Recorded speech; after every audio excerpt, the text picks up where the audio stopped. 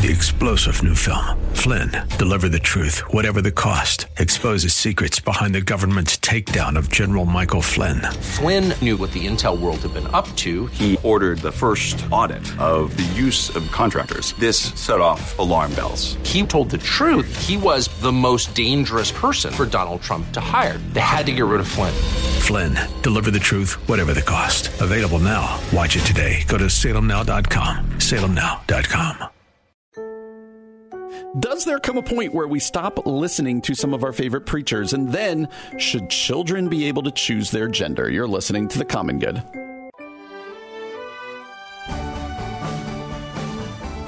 Happy Friday, friends. Welcome to The Common Good here on AM 1160, Hope for Your Life, alongside Aubrey Sampson. My name is Brian Fromm.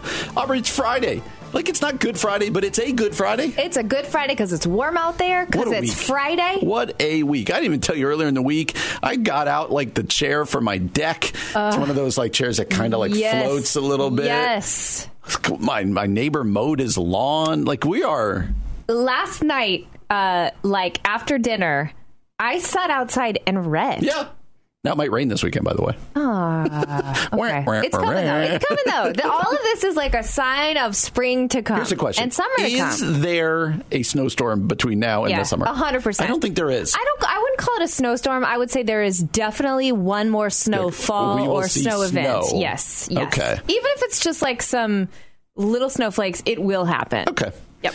I will want to just crawl up in the fetal position if that happens, but we shall see. I mean, we live in Chicago. It happens. My wife grew up in Wisconsin, in the Milwaukee area, and she tells a story. Her birthday is May the 15th, and she tells a story of being young and there being a snowstorm on her birthday. A snowstorm? So not even just like a mild snow? Considerable snow. I remember one year because it was my best friend's son's birthday. His birthday is on May 21st, and it snowed that day. That was probably a decade ago, but still, it did happen. It did happen. No. Oh, anyway, we're going to enjoy what it is right now. While it's here, yes. Right. A topic you and I have discussed before, but it came back up from something Bob Smetana put up on Twitter, an article, something that I didn't know about. So were you aware that do you remember how President Richard Nixon, one of the things that he was most known for and got him in some trouble was that people didn't know he recorded everything. Well, that's part of Watergate, right? Like everything was recorded. Yeah. So one of the things that came out and is still in the Nixon library was there were tapes of Billy Graham in the Oval Office. Oh, no. And what am I about to find out? I'm not going to play them or anything, but I don't want to make excuses for Billy Graham, but let's just set the setting. We're talking about not now, but this is, early 70s, late 60s. Yep. Terribly anti-Semitic. Remarks. So Billy Graham is making remarks to Nixon that are anti-Semitic. Oh, no. So again, not that this makes it okay, but a different time. But it had to do with the Jews and Satan and this and that.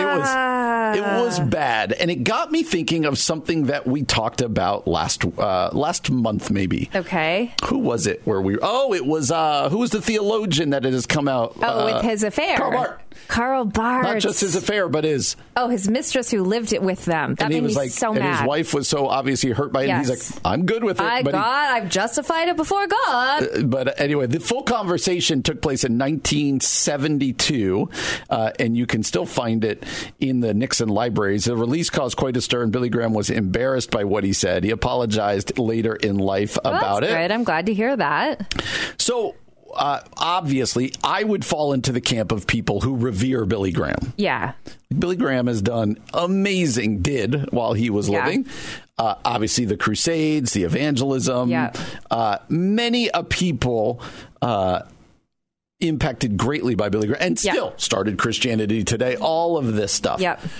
When is too much, though? Karl Barth, we had the conversation. You and I have said some stuff about some of the inconsistencies in Martin Luther King's life. We've said pastor, theologians, whatever else it might be. Yep.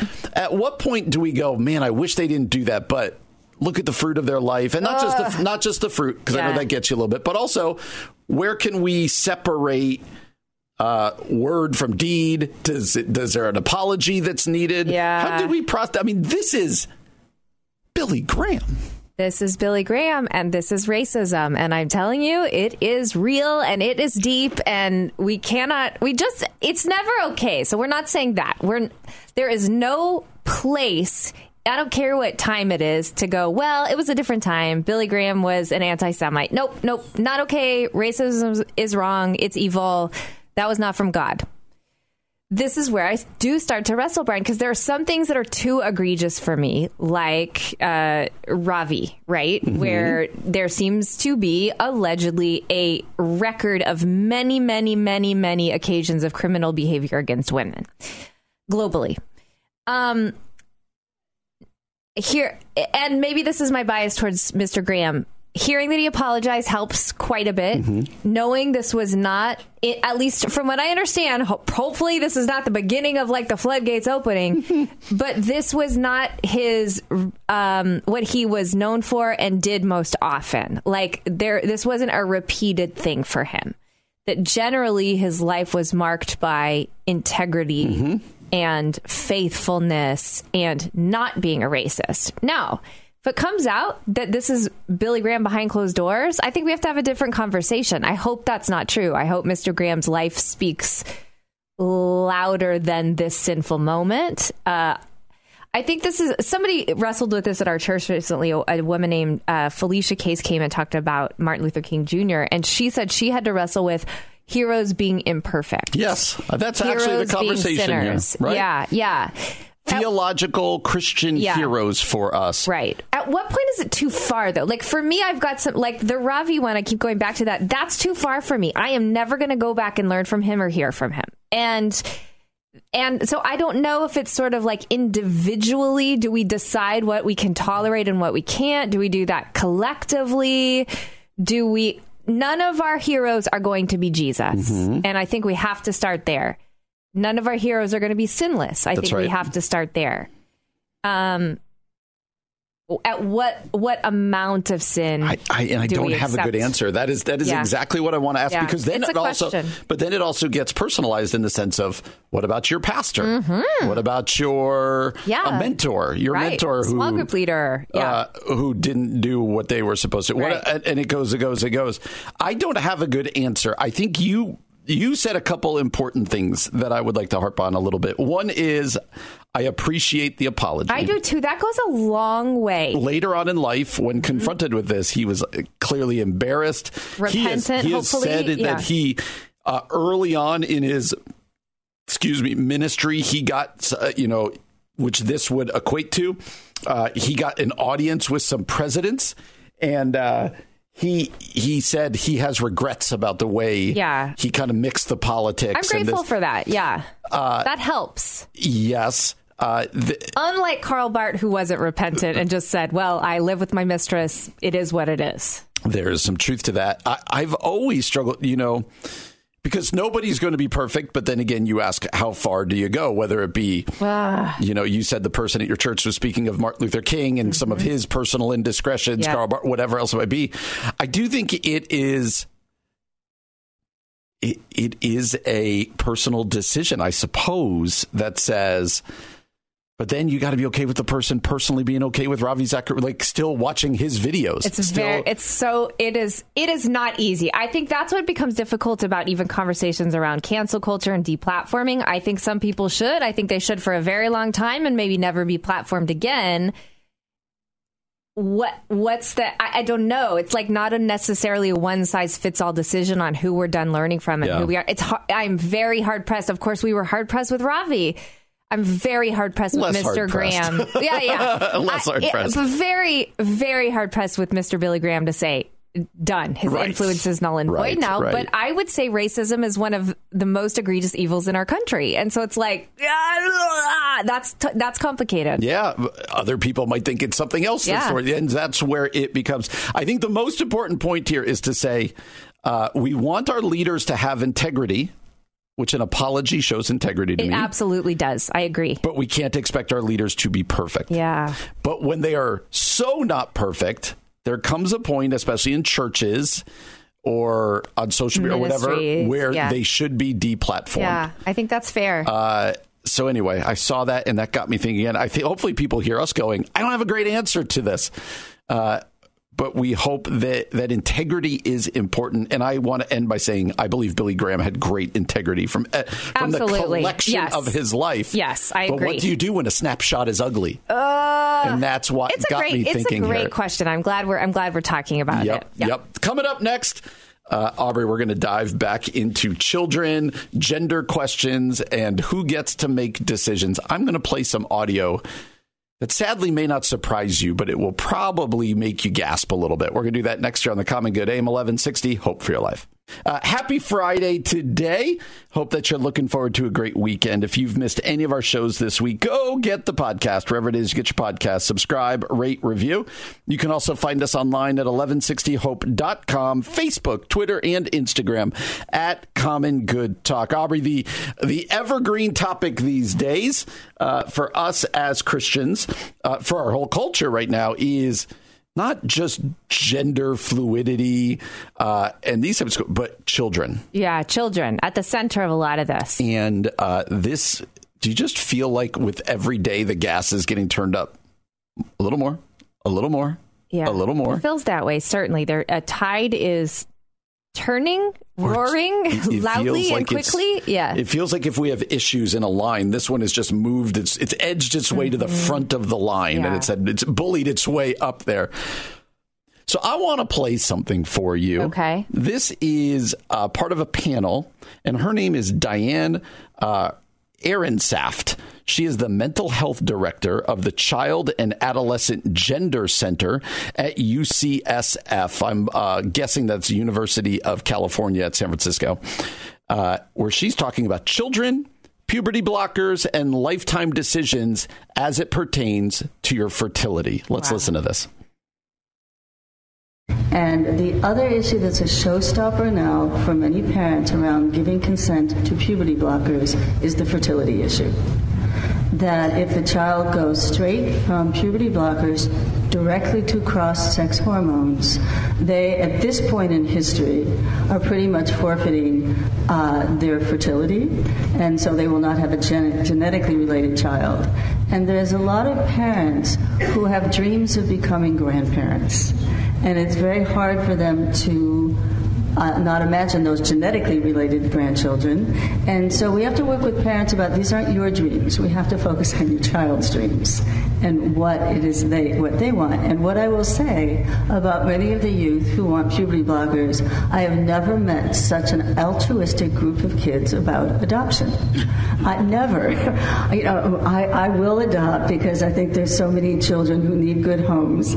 And I think that's both heartfelt, but also they're trying to tell us the most important thing to me right now is being able to have every opportunity to have my gender affirmation be as complete as possible.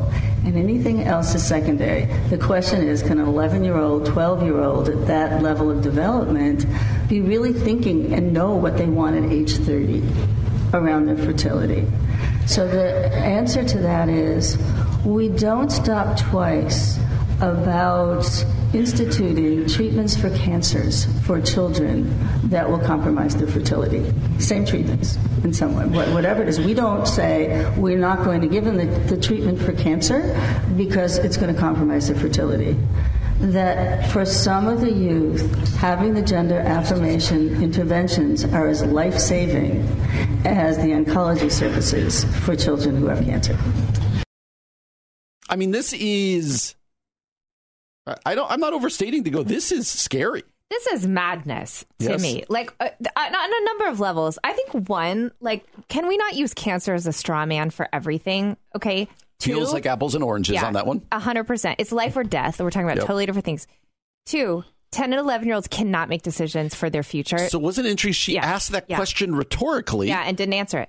Well, she did, but in the way that seems lunacy. Like, she said the question also, she goes, can 11 and 12-year-olds make decisions as it relates to their what they'll want when they're 30? And I'm wanting to yell, no, they can't. And she then went to... That's right. They're the most altruistic... No, that's where she went into the cancer one you're talking about. And I was like, good night. She's the director of this center. Maybe it's just me, but if people let me make the decisions I wanted to make at 11, I would have married my next door neighbor. You know what I mean? We looked him up on Facebook the other day. Yeah, we did. We looked him up on Facebook the other day. No, because their brains are not fully developed yet. And parents are the ones we keep going back to the same conversation, but we have to let kids be kids and not expect them to be adults. And this is a life-altering, forever adult decision. This is not a child decision, and we are not protecting children. And the weird part to me is this narrative that it's in the child's best interest, and it is protecting the child. To me, that feels like deception from the enemy. What made me really sad, I got angry listening to this, but what made me really sad, because she said it somewhat flippantly and almost derogatorily, was parents have dreams about their genetic grandkids. Yeah, she does. She said that very derogatorily. And I want to be like, yes. Absolutely. But I also have dreams for my own children. Yeah. That, like you said, when I was 11 years old, do you know what I wasn't thinking about? Kids, family. Nope. I was thinking about, what do the kids in junior high think of me? 100%. And you know what else I was probably thinking of? And I would love to adopt 1 million kids and have an orphan because I had seen Annie and because I liked the idea. Annie. Do you know what I mean? Yes. To say this is the most altruistic generation ever, maybe not be true. Them having biological kids or having hormone blockers doesn't stop them or start them related to adopting. Do you know what I mean? It's not a correlation. There's so many decisions that we just don't let children make. Yeah.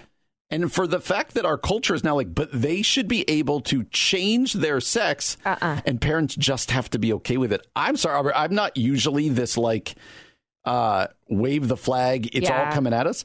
We are really close to, I know we're there, but I mean it to be culturally acceptable for this to be grounds for you to lose your kids. Oh, Brian, that's a scary Doesn't thought. it really feel that way? And I know that's happened. There's some people right now go, hey, that's already happened. I get that that's already happening in some ways, but I mean more mainstreamed. Yeah. You can't deny your kids being... And she held it up as if the greatest thing right now at 11 years old is for kids to be living fully in what they believe their sexuality is.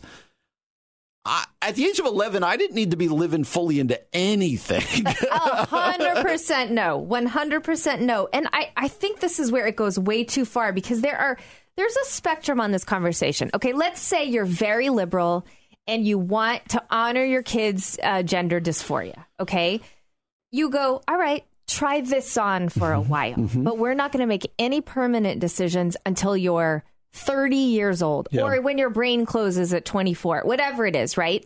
I'm saying that's a very progressive liberal. I'm not saying that's the right thing to do. I understand where you're coming from. That's a spectrum. If that's where you're at. Right, yes. right. To me, that's still markedly different than saying we're going to give these gender blocking hormones that will stop our kids' future. If they ever want to have kids in the future, it's taken from them now. And we're letting them at 10 or 11 decide that. If you disagree with us, I would just let's be really simple about this. Aubrey, what would you do if I was I know my kids are older than this, but let's pretend my youngest daughter was 10. Yeah. And I told you, you know what we're going to let her do? She really wants a tattoo. I am going to let her just tat up. Right. You would be like, absolutely not. Well, Brian, there's a you're reason crazy. that let you actually do that, which is crazy. Our culture says this age kid can't have a tattoo. Tattoos. Yeah. But That's a great example. They can make lifelong sexuality choices. Can't do any of we it. make protective decisions Can't about go to our a rated kids. R But movie. Yeah, and that's to protect them. A That's to protect PG-13 them. movie. Let's also taking the tattoo narrative. If my 11-year-old got a tattoo today, it would be of Mario and Luigi. Do you know what I mean? He will regret it when he's older. It would be of the poop emoji. It would be of the poop emoji, and it would probably say poop under it, and he would regret it 100% when he's 16 years old. I mean, it's just ludicrous. It is. So we're going to keep highlighting these things, even though they're uncomfortable, because this is what we're having to deal with. Those of us who are parents and those of us who care, grandparents, and those of us who care about where this culture is heading. Hey, everybody. Welcome back to The Common Good. My name is Aubrey Sampson, alongside my co-host, Brian Fromm. So glad that you're with us today. You had a lot more Friday. excitement about yourself in that. I know I did. I realized I went, Aubrey Sampson. And You were cheering yourself on, really. Brian Fromm's here with me. You were really cheering yourself on there. It's the Aubrey Show. You really cheered yourself on there. That's because I am excited about my top 5 list today. This was given to us by our producer, Laura, because she read a story about a time capsule. We thought it'd be fun to talk about what we would put in our own time capsules. And we tried to put some parameters, which was simply like, we assume our future descendants are opening this up. So It's not like, going to be opened at the nation's capital. Or it's not like Parks and Rec, where they did the big one in Pawnee. So it's just for like future people live here. But this is like our great-grandkids. Great. Yeah. Yep. Okay. So number 5. So that we're putting a time capsule together. Yes. And it's getting 100 years from now. Yeah. Buried in the backyard for 100 years. All right. I'll go with mine. Number 5. I thought it'd be fun to put ticket stubs to concerts. Oh, good one. I was specifically thinking like the fact that Taylor Swift concert tickets went for $300, $500. That seemed outrageous to us. $900 on the secondary market right now. That feels outrageous to us, but I bet for our future kids, either they're like, what's a concert? Or they're like, oh, ours are $20,000. So I thought that would be fun. Ticket stubs. Good. Yeah. My number 5, I went with 2 magazines. I'd like to put 2 in there together. Okay. The most recent Sports Illustrated and the most recent People magazine. I love it. So they'll be able to see what was happening in the sports world, what was happening in the pop culture world. Yep. Probably lots of stuff, because they'll probably not like Meghan Markle either. And so I want them to see what was happening with Meghan Markle. So yeah, probably true. Probably true. That's good. All right. My number 4. I feel like the world is going away from like paper money and coin-based money. Might be all Bitcoin at that point. So I would like to put a credit card, some coins, some cash. Credit card? Yes. I want to put all that in a time capsule and say, this is how we had our currency. What if they then like tried to use your credit card? But, I mean, that's fine. I'll be dead. It won't impact me. But your credit rating will still be impacted. All right. Number 4. This is a little bit for humor. Okay. So stay with me on this one. Yeah. I would want to go buy a Big Mac at McDonald's. And I would want to wrap it up there with a note that says, I've heard that these will never disintegrate. Okay. Oh, that's what funny. Ended up happening. Did they? 100 years from now, when they open up the time capsule. I like it. Does that McDonald's cheeseburger, does the Wendy's, double stack, whatever, does it still have something to it after 100 years? This is good. That's a really good one. Did it disintegrate, or is it? What if it was just identical? Oh, that's nastiness right there. Maybe get a couple different ones at White Castle. If you try to pick the nastiest ones. Right, do like a comparison. Our great-great-great-grandkids would be like, this is what you thought of when thinking about what you wanted to pass on to us. They finally open it, and there's just a line of burger wrappers there. They're like expecting treasure, and they're like, neat. This is really special. Thank you. Okay, my number 3, and this is kind of in honor of the fact that Kevin and I saw the movie Air on Monday, Tuesday night, something like that, on a date night, which is about Nike securing the Air Jordan shoes with Michael Jordan. I would put a few pairs of shoes, like fashionable shoes, so basketball shoes that are really trendy, women's shoes that are really trendy, because shoe fashion changes and it's kind of funny. Yeah. And I think that would be interesting if I was opening a time capsule. I would like to see that. So for me, for number 3, and I know we don't use these a lot now, but there's no way to do this with the internet. So I would go out and buy our town's newspaper on that day. That's a great idea. I would go, this is the actual snapshot of what was happening. So maybe if we were here, maybe I would get, where I live in DuPage County, maybe I'd get the Daily Herald and the Chicago Tribune. Yeah, and I'd that's put them both there. Or maybe the Chicago Tribune and the USA Today. Yeah. And I'd put them both in there. So I still have newspapers from like the day my kids were born. I have newspapers from 9/11 still. Oh, I still have those too. Yeah. That's right. Yep. That's fun. That's really fun. The day your kids were born, that's a cool idea. Much better than 9/11. I know. I didn't do that. And you're a better technically, dad you probably than me. have the newspaper from 9/12. Because that would have been ironic if you stole it, if you saved the 9/11 newspaper. Fair. That's actually fair. Okay. All right. My number 2, I'm going to go with just family photos, family photo albums. Like, I think, I always love seeing pictures of, there aren't a lot, but pictures of grandparents and great-grandparents. This is going to show up in mine, something like it. My number 2, so because we live with our phones so much, I want to get the most recent unused phone that I have. Like, I'm not going to put in the phone I normally use. But you know how we all have phones laying around. I would want to find one that is as close to what we currently have so that they can compare and be like, what is this dinosaur? Our phone is implanted into our skull. What is this? I love that. That's actually a really good idea.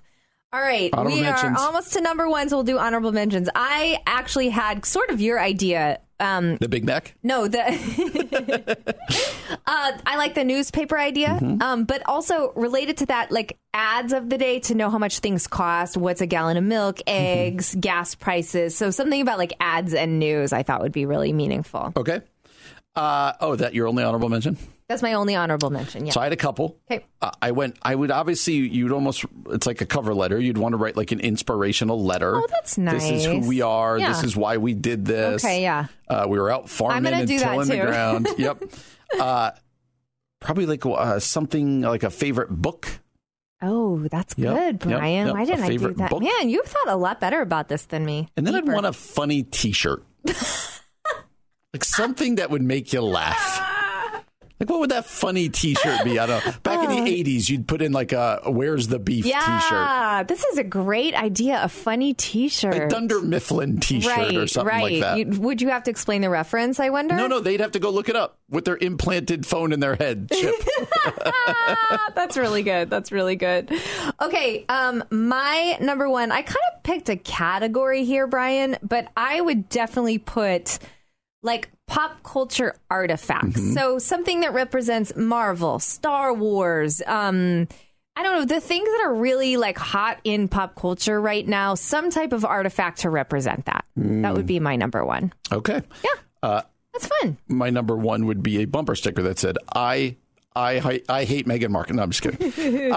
Mine's a little bit like yours before, but I think I would want to have one framed big photograph of our extended family. That's a great idea. So like you were saying, an album with like grandparents. I want one picture as much as I could with like my family, and whatever side of the family we're doing here. Grandparents, aunt and uncles, cousins, and a snapshot of that time. And would you have like who they are, what their names are, birthdays, I think that'd be all helpful. That kind of stuff. Yeah, at least who they are. Almost like a family tree, but just visually. Yeah, although they've got the chip in the head, they would go, show me my extended family. That's Boom, fair. There it is. But I'm still trying to think of a funny T-shirt. Neither of us said, we got to add this, like a Common Good T-shirt. Our people need that. This is a funny one. Our family...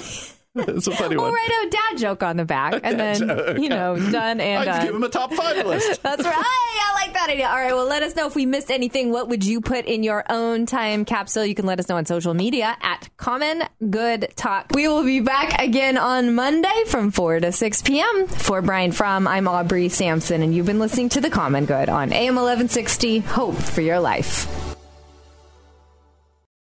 3-star General Michael J. Flynn, head of the Pentagon Intelligence Agency, knew all the government's dirty secrets. He was one of the most respected generals in the military. Flynn knew what the intel world had been up to. He understood its funding. He ordered the first audit of the use of contractors. This set off alarm bells. The explosive new documentary, Flynn, Deliver the Truth, Whatever the Cost, uncovers the facts behind this scandal. Flynn told the truth. He was the most dangerous person for Donald Trump to hire. I find out the worst enemy that I'm going to face in my life is right here in America. They took my assessment and they wanted me to change it. And I was like, I'm not changing it. They had to get rid of Flynn. With in-depth interviews, archival footage, and never-before-seen personal records of the man behind the headlines. I just felt like I was drowning. Flynn, Deliver the Truth, Whatever the Cost. Available now. Watch it today. Go to salemnow.com. salemnow.com.